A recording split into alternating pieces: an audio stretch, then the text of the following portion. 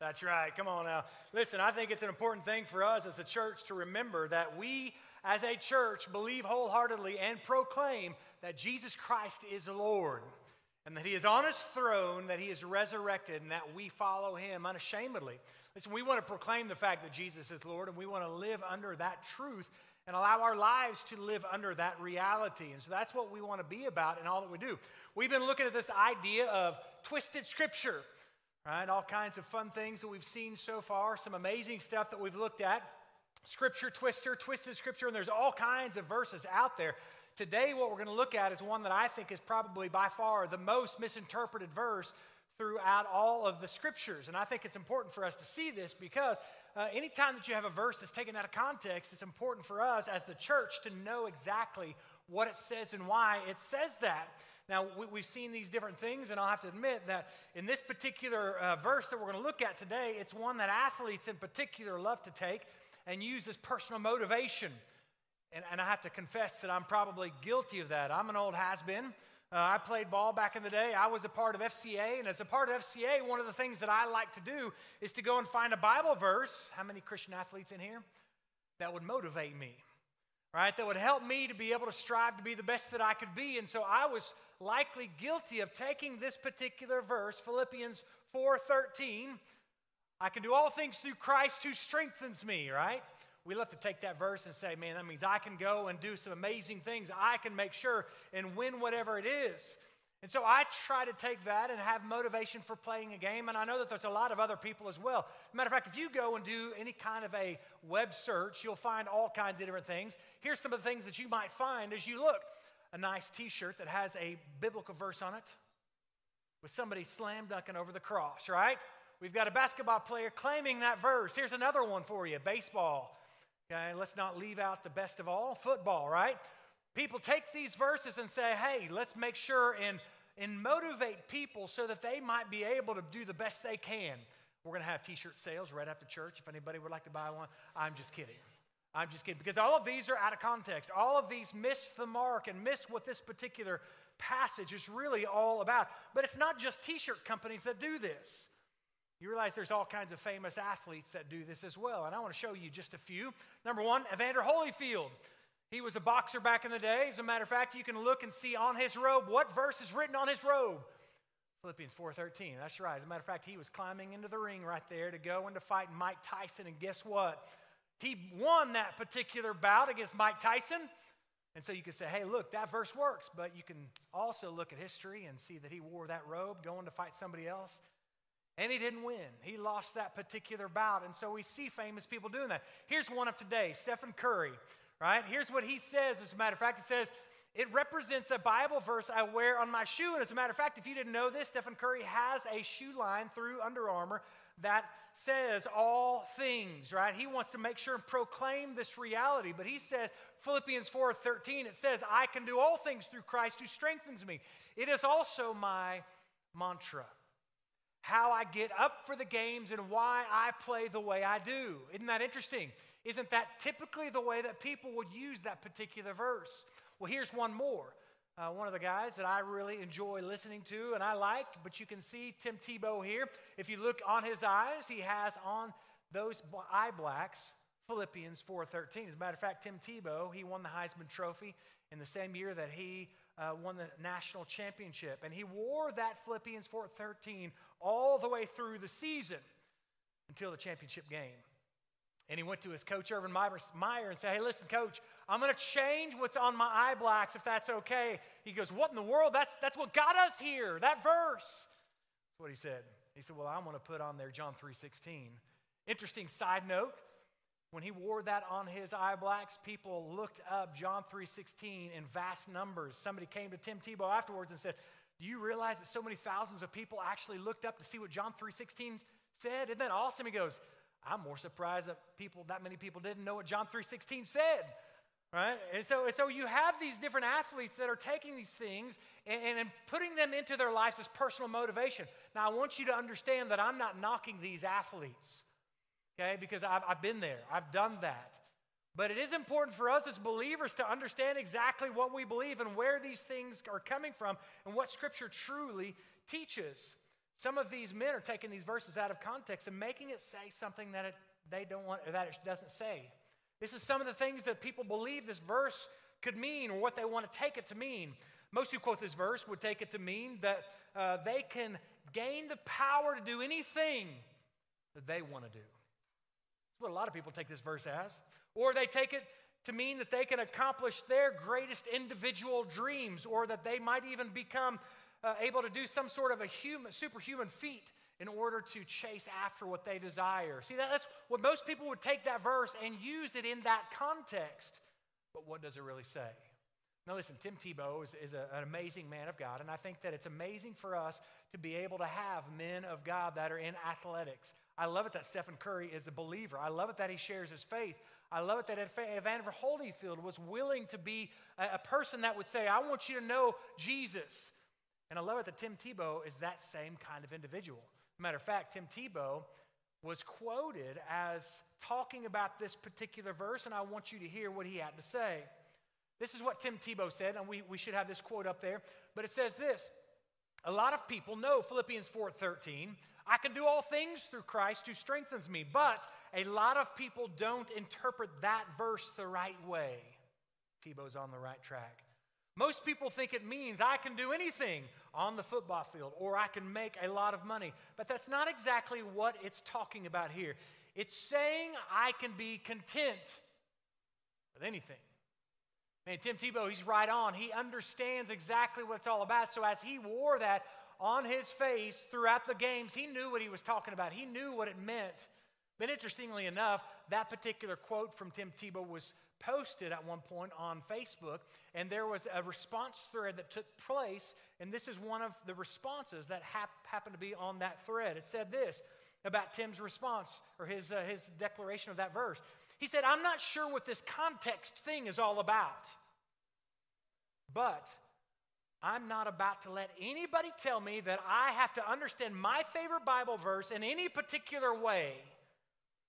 He goes on, he says, it says what it says, and what it says has absolutely nothing to do with what the verse before it says or the verse after it says. Say what? Okay, but that's what oftentimes we do when we take a verse by itself without anything around it. What we are trying to do is to say, I want this to mean this to me, and I don't care what God's saying. And don't you be pious, because I know that we've all, to a degree, been there, because we desire for the Bible to say certain things to us and to mean certain things to us. We go to the Bible sometimes with our own preconceived ideas in order to make it say what we want, rather than hearing what God truly says. And so as we look at this particular verse, we need to make sure that this statement that this man made doesn't happen in our lives. And it's important for us to be able to look at the verses before and after. Therefore, what we're going to do this morning is we are going to take a look at Philippians chapter 4, verses 10 through 13. If you've got your copy of the scripture, I invite you to open that up. And let's take a look together and see what Paul, by the inspiration of the Holy Spirit, told us and taught us. Verse 10. I rejoice in the Lord greatly that now at length you have revived your concern for me. You were indeed concerned for me, but you had no opportunity. Now that not that I'm speaking of being in need, for I have learned that in whatever situation I am to be content. I know how to be brought low, and I know how to abound in every circumstance. I have learned the secret of facing plenty and hunger, abundance and need. I can do all things through Christ who strengthens me. Isn't that interesting? When you take the verse in context with everything else, it takes the whole picture and it puts it in your face to say, this is really what it means. Plain and simple, this verse is about being content. Not about gaining power to achieve your own personal dreams. So what is contentment? Contentment is this idea that I'm satisfied with what I have. I'm satisfied. I'm okay. It doesn't necessarily mean that you're going to say, I would like something new. It says, I'm satisfied with what I have. And that's important for us to take a look and realize that whenever Paul wrote this particular verse, he was in prison. He was likely chained to Roman guards. He was there writing down while in prison, while suffering in a situation that he didn't necessarily want to be in. He said, I can be content. I can be content right here where I am. Being under house arrest, Paul, he meant that this particular prison, when he was there, he was house arrest, which basically means he was living in a place that he had to await trial but pay for it while he was there. How's he going to pay for it? Depending upon the church. And that's why he's writing the church, thanking them for what they've done in his life for him. Now, before we get into the passage, we should ask ourselves the question, is contentment for the Christian any different than contentment for the world? Now, there was a particular quote by a Puritan pastor named Jeremiah Burroughs. He defines it this way: Christian contentment is the sweet, inward, quiet, gracious frame of spirit which freely submits to and delights in God's wise and fatherly disposal of every condition. Layman's terms. Being so satisfied with God that you can handle anything or go without things in life. That's what Christian contentment is. Being so satisfied with God that you can handle anything or deal without having some things. Right? That's what it's all about. And so it's important for us to understand that being content doesn't mean that you don't want things. Do you think Paul wanted to be in prison at that moment? I think he likely wanted to get out and go preach the word. He wanted to be out amongst the people in Rome, telling them about Jesus, making sure they understood what Jesus had done for them. He desired to be out and around, but he was stuck in prison and still content. Now, that's a powerful reality for us to recognize. You see, contentment is being so satisfied in God that you are fine even if you don't get what you want. The American church needs to hear that today. Because oftentimes we can complain and we can moan and we can say, I don't get this. We live in an entitled world. It says, I deserve this basically because I am an American. Guys, we've got to get beyond that. Contentment is being so satisfied with God that you're fine when you don't get what you want because you have all you need in God. That's the reality for you and I to remember and understand today. The world says that you always need more, but God says you always have what you need in Jesus. Therefore, cling to Christ. Therefore, be content in who He is. So as I began reading this particular text, there's one thing that continually came to my mind as I looked at this, and that is the question, is Jesus enough? Is Jesus enough? That's the question I want you to think about, and I want you to allow to pervade your mind as we move through this. So the question is, how can we live contented? There's three things that I believe that we can do, and three things I believe Paul shows us here. The first one is this: contentment begins with trusting that God will provide. Contentment begins with trusting that God will provide. Now, Paul knew his source of life. He knew his source of gifts. He knew his source of everything, and that was the Father. James tells us this in James 1:17. He says, every good and perfect gift is coming down from above, the Father of lights, in whom there is no shadow or a variation or shadow due to change. James and Paul on the same wavelength to say, I know where my gifts come from. God is the supplier of all things in my life. And so Paul's source of joy and contentment was always centered upon God and not the gift. Look at verse 10. Interestingly enough, he says, I rejoiced in the Lord greatly. Have you ever given somebody something and they say, man, thank the Lord that He gave that to me? Dude, I just gave that to you. What are we talking about? Can you imagine the church looking at this particular statement saying, wait a second, Paul, we gave that to you? I don't think the church would have done that. I think that Paul in this particular circumstance was helping the church understand what they already knew, that all good things are coming from the Father, and He used you to allow me to experience something good. He allowed you to give me something that I needed desperately. And that's so important for us to remember, that the church is somebody that we can come together and help fulfill the needs of people in amazing ways. Paul knows that God is the real source for everything, and so Paul was completely and fully content because he knew that God could and would provide no matter who He used.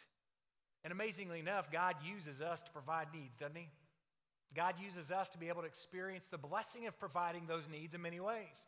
I was at a church in Tulsa several years ago, and there was a young man, upper 20s, I guess, that had come to know Christ, put his faith in Christ. And this young man really trusted Jesus with all of his heart, to the point where he had come into some financial difficulties, lost his car, but check this out. And he wasn't the picture of health by any means. He got on a bicycle, an old huffy Walmart bicycle, and he rode to church on Sundays. He desired so much to be around the people of God and hear the preaching of the Word of God that he got on that bike after work on Wednesdays and rode to church. Man, I would watch him as he came in, just sweat beads running down his face.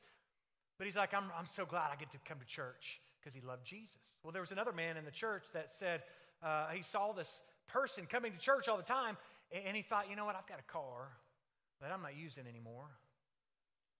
Maybe God wants me to give that car to him. And so he was at this place in this dilemma because he had plans on selling the car and using it for something else for his family. But the more he thought about it, the more this thought came into his mind, I need to give this car to this young man so that he can do what he needs to do with work and making it to church. And so as this man debated in his mind what was right, the Spirit impressed upon his heart, no, you need to give this car to this man. Do you know what he did? The young man's name was Josh. Hey, Josh, listen, I see you're trying to follow Jesus. I want to help you. Here's a car. You don't owe me anything for it. It's yours. Who gave him that car? We said, well, the man of the church did. Wait a second. But it was by the impression of the Holy Spirit that said, you need to do this. You see, that's what Paul is saying. He's saying, you gave me this incredible gift, but I'm so thankful to God that God used you because you were faithful to follow. Bottom line, Paul was content because he fully trusted that God could and would provide for him. Guys, I want to encourage you with something today. Nothing's changed. Can I encourage you today that nothing has changed? That God still provides for his people, that God still allows the people who have needs, who belong to him, to have the supply from the good Father who is above us. You realize that God still gives us the things that we desperately need.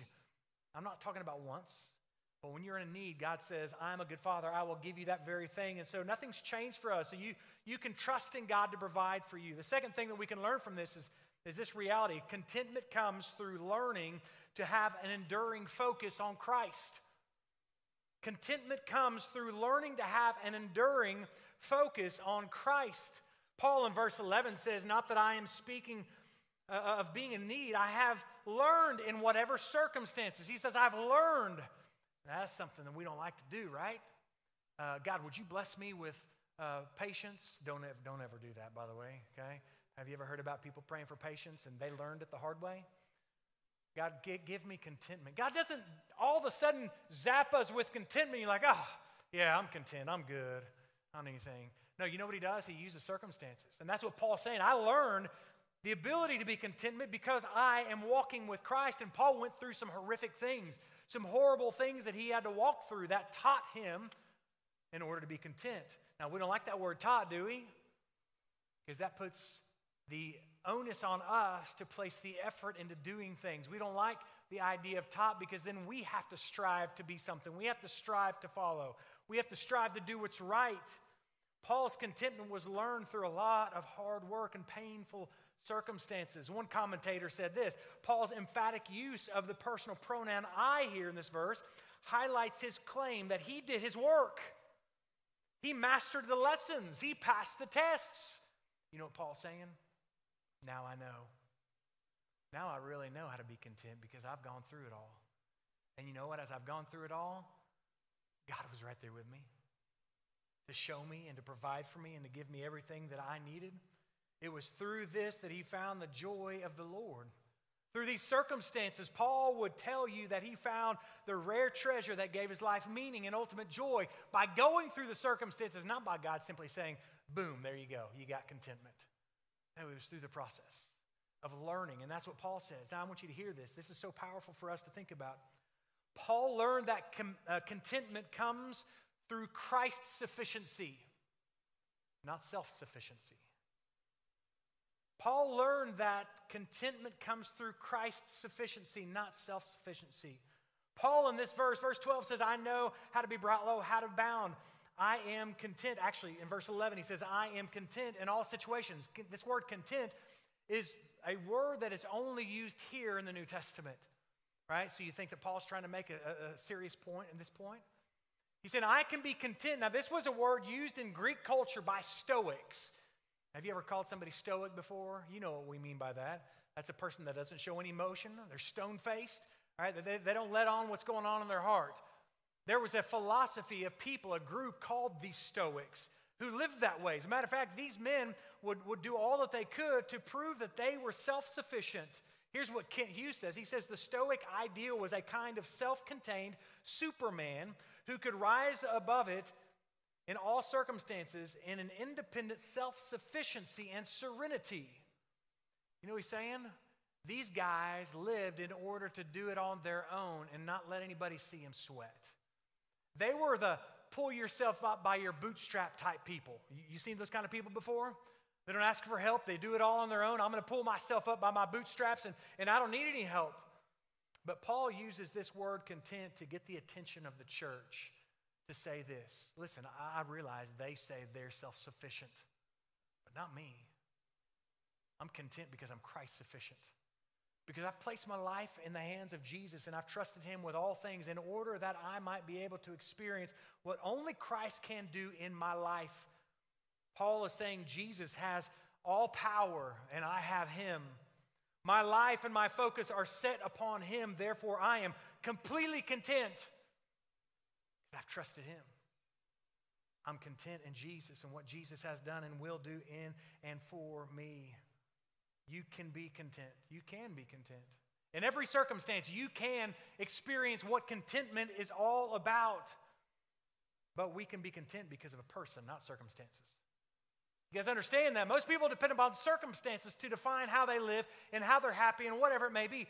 We can say, listen, my dependency is upon a person, Jesus Christ, who has completed the work upon the cross, who is seated at the right hand of God, and because of that, I can be content in Him and not in what's going on around me.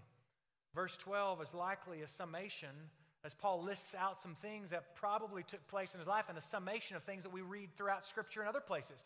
Acts chapter 16, he talks about things. 2 Corinthians chapter 11, and I want to share with you what he says in 2 Corinthians chapter 11, which is incredibly powerful. And in the midst of all that he had gone through in his school of hard knocks, he was still content. Let's see what Paul dealt with. In 2 Corinthians 11:24, it says this, 5 times I received at the hands of the Jews 40 lashes less one.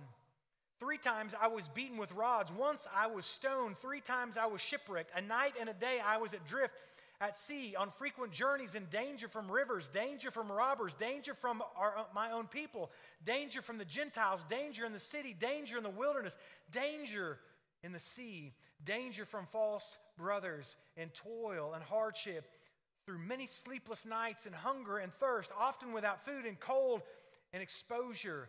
And apart from all other things, there is the daily pressure on me of the anxiety for all the churches. You know what Paul's saying? Man, I suffered. I went through some circumstances that a lot of people would have given up. But I didn't give up. And as a matter of fact, I want to point this out as well. In 2 Corinthians chapter 12, right after he lists all of those things, he throws out one of the verses that I've clung to in my life. In verse 9, he says, but, this is Jesus, but Jesus said to me, my grace is sufficient for you, for my power is made perfect in weakness. Therefore, I will boast all the more gladly about my weakness, so that the power of Christ might reign in me. That's the same thing that he's saying right here. I can do all things through Christ. Why? Because Jesus is in me. Because I've trusted in Jesus, He empowers me to do what I can't do on my own. And that is be content in these circumstances. That's where Paul's at. That's where you and I can be. When we are willing to hear and learn the secret. Paul gives us the secret of contentment right here. Now we all know those people that you say, well, don't tell that person your secret, because everybody will know. That's who Paul was, right? He says, I know the secret. Let me tell you about it. He wants everybody to understand what the secret is when it comes to this. Paul says that I have learned the secret. Now, interestingly enough, that phrase in our English Bible is one word in the Greek Bible. One word in the Greek Bible that Paul throws out this idea, I have learned, and again, it's only found right here in the New Testament. The only time this word is used. This Greek word was a technical term in the Hellenistic mystery religions for being initiated into the mysteries by going through sacred rituals. And so the idea is that he had been initiated. He'd gone through it all. Remember, don't pray for contentment, because what happened to Paul could be thrust upon your life so that you can learn contentment.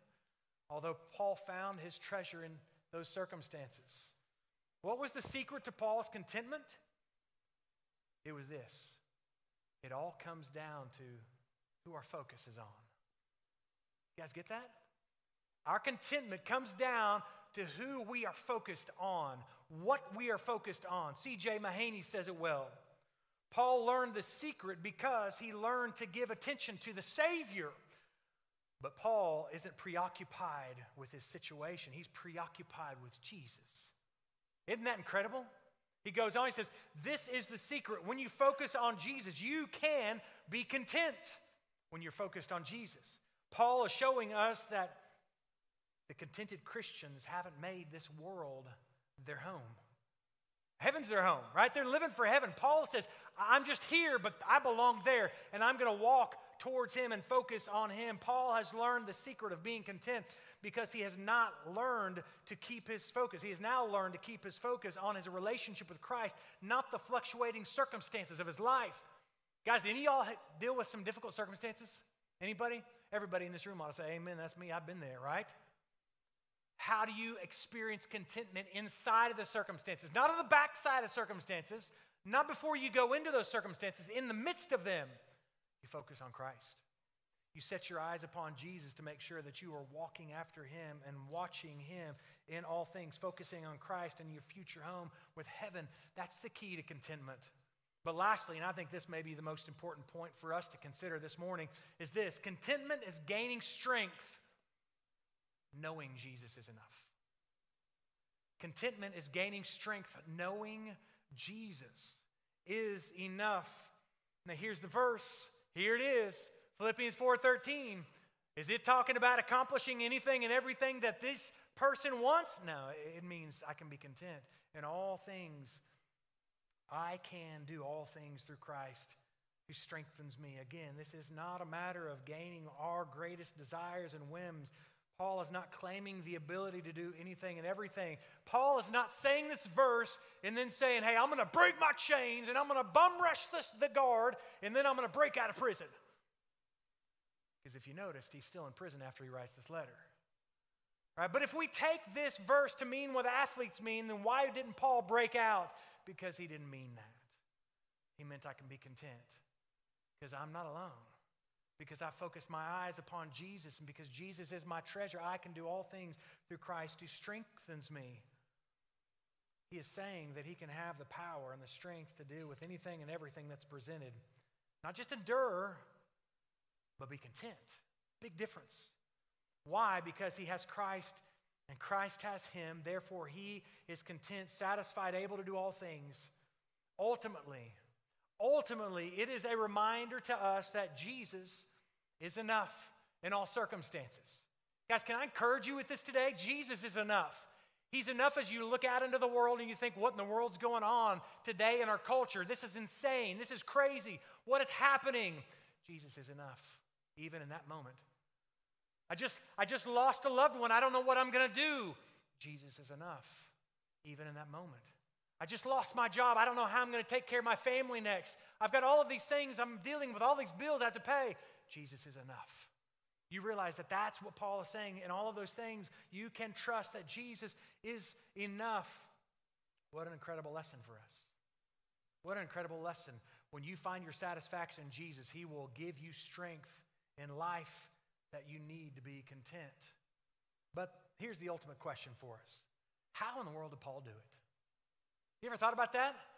Okay, he told us that he learned. He told us the secret. How in the world did he do it? How in the world did Paul get to that place where he was suffering and yet he could still say, I'm good. I'm content. Really? This is how he did it. And he told us in this same book. He told the church in this same book. And this is a powerful statement in Philippians 3, chapter 3. If you look back, you can flip one page over. And this is what Paul said. And this is so important for us to catch and to understand and to cling to learn, to live out. Here's what he says in verse 8. Indeed, I count everything as a loss because of the surpassing worth of knowing Jesus Christ my Lord. For his sake I have suffered the loss of all things. I count them as rubbish in order that I might gain Christ and be found in him. Isn't that incredible? Not having a righteousness of my own that comes from the law, but that which comes through faith in Christ, the righteousness from God that depends on faith, that I might know him and the power of his resurrection. Now, skip down to verse 14, and here's what Paul ends it with, and he continues this idea, and he says, I press on toward the goal for the prize of the upward call of God in Christ Jesus. You know how Paul got there? You know how Paul experienced? You know how we answer that question? Because contentment comes when Jesus is enough and when Jesus is your ultimate treasure. Listen, Paul lived his life for Jesus. Everything in his life was a matter of, I want to do this for God. I want to know Jesus. I want to wake up in the morning and find out what he has to say to me. I want to follow him. I want to do his work. I want to make sure that I'm living faithful to him. I want to do all that I can so that I can experience life in Christ. And as he did, you know what happened? Everything in this world kind of diminished. And everything in heaven grew brighter and brighter as he looked towards Christ. That's how he was content. Because he wasn't living for stuff on this earth. He wasn't living for the things on this earth. Now, legend has it, and you know how legend goes, right? Okay, most likely a story that was made up in some way, but it's a great story. Legend has it that there was a rich merchant in Rome who had heard about Paul, heard about his missionary journeys, heard about all of the things that he'd done with the church, heard about some of the miracles, heard about his letters, heard all of this stuff, and knew that he was in prison somewhere in Rome. And so he found Timothy. He said, Timothy, you got to get me a meeting with Paul. I got to meet this guy. I got to know what he's all about. I've got to hear his thoughts. I got to experience life and what Paul says life really is. Can you give me a meeting with him? And so sure enough, Timothy brings this rich merchant to Paul while he's in prison. And as he's there in prison, he begins to talk with Paul, and he noticed how old and frail Paul looked. Matter of fact, he looked at Paul and he thought, this is Paul? Really? This is it? And then he begins to notice in Paul, this old, physically frail man, strength and serenity. And there was a magnetism of this man, Paul, that he looked at and he thought, there's something about this guy. And he was amazed by Paul as he listened to Paul talk, and he saw Paul's face light up, and he thought, what in the world is it that gives this man his strength? And so he walked out of the prison and he looked at Timothy, and he said to Timothy, he said, listen, what's the secret to this man's power? I've never seen anything like it before. And Timothy looked at him and said, can't you figure it out? Don't you know? He's like, no, tell me. Paul's in love. And the dude's like, excuse me? What in the world is that supposed to mean? Timothy says, listen, you need to understand something. Paul is in love with Jesus. And the merchant looks back at Timothy, bewildered more than he was before, and he says, is that all? Where Timothy looks at him and says, sir, that is everything. That is everything. Here's what I want you to understand this morning. Jesus is enough. In all circumstances, in all ways, no matter what, Jesus is enough. He is everything. In all of your life, for all of your life, no matter what happens, Jesus is everything. Guys, I want to encourage you this morning. You can be content and thrive in life for the world to look at you and you say, it's him. He's everything to me. Would y'all bow your heads and close your eyes? We close out this morning. In just a moment, we're going to have a time of invitation. And I want to encourage you guys, invitation is not just for people that desire to come and experience life in Christ for the first time. That's part of it. It's also for those people that say, I've heard God speak to me. I want to respond to him. Whether that's come down and pray, whether that is coming and asking a minister to pray with you, whatever it may be, I want you to respond. But I want you to understand this. It's so important for us to see that there are people in this room today that could very easily say, Drew, I'm not content. I've missed contentment. I've missed what it means to be content. Drew, I want it, but I don't know how to get it. Maybe you're a believer and you say, listen, I don't have contentment in my life today. Well, can I ask you this question? What's getting in the way? What's getting in the way of you focusing on Jesus? Are you focusing on something in your life that's a problem and not the Savior? Oftentimes, that's what happens in our lives. We end up focusing on something far different than the Savior that can deliver us and give us that contentment.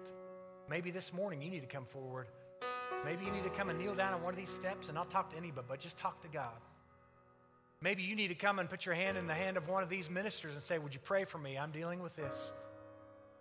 But you might be a person today in this room that would say, Drew, I've never quite heard it like that. And you know what? The word today has shown me that I need Jesus because I can't be content because I don't have Jesus. Maybe you're here today and you haven't experienced life in Christ. And it comes down to the truth of trusting that Jesus lived a perfect life, died on the cross to pay for your sins, and he rose from the dead. If you would put your faith in what he did for you and ask him to forgive you, you can have life. Maybe that's what you need this morning. Whatever it is, I want to ask you, church, would you respond to God? It doesn't matter who's in this room. Would you respond to God? I want to ask everyone to stand to your feet this morning. And as we do, we're going to sing. Alex is going to lead us in a song. I want to ask you to sing the song, but I want you to respond. You do whatever God's calling you to do this morning. Let's sing. You respond.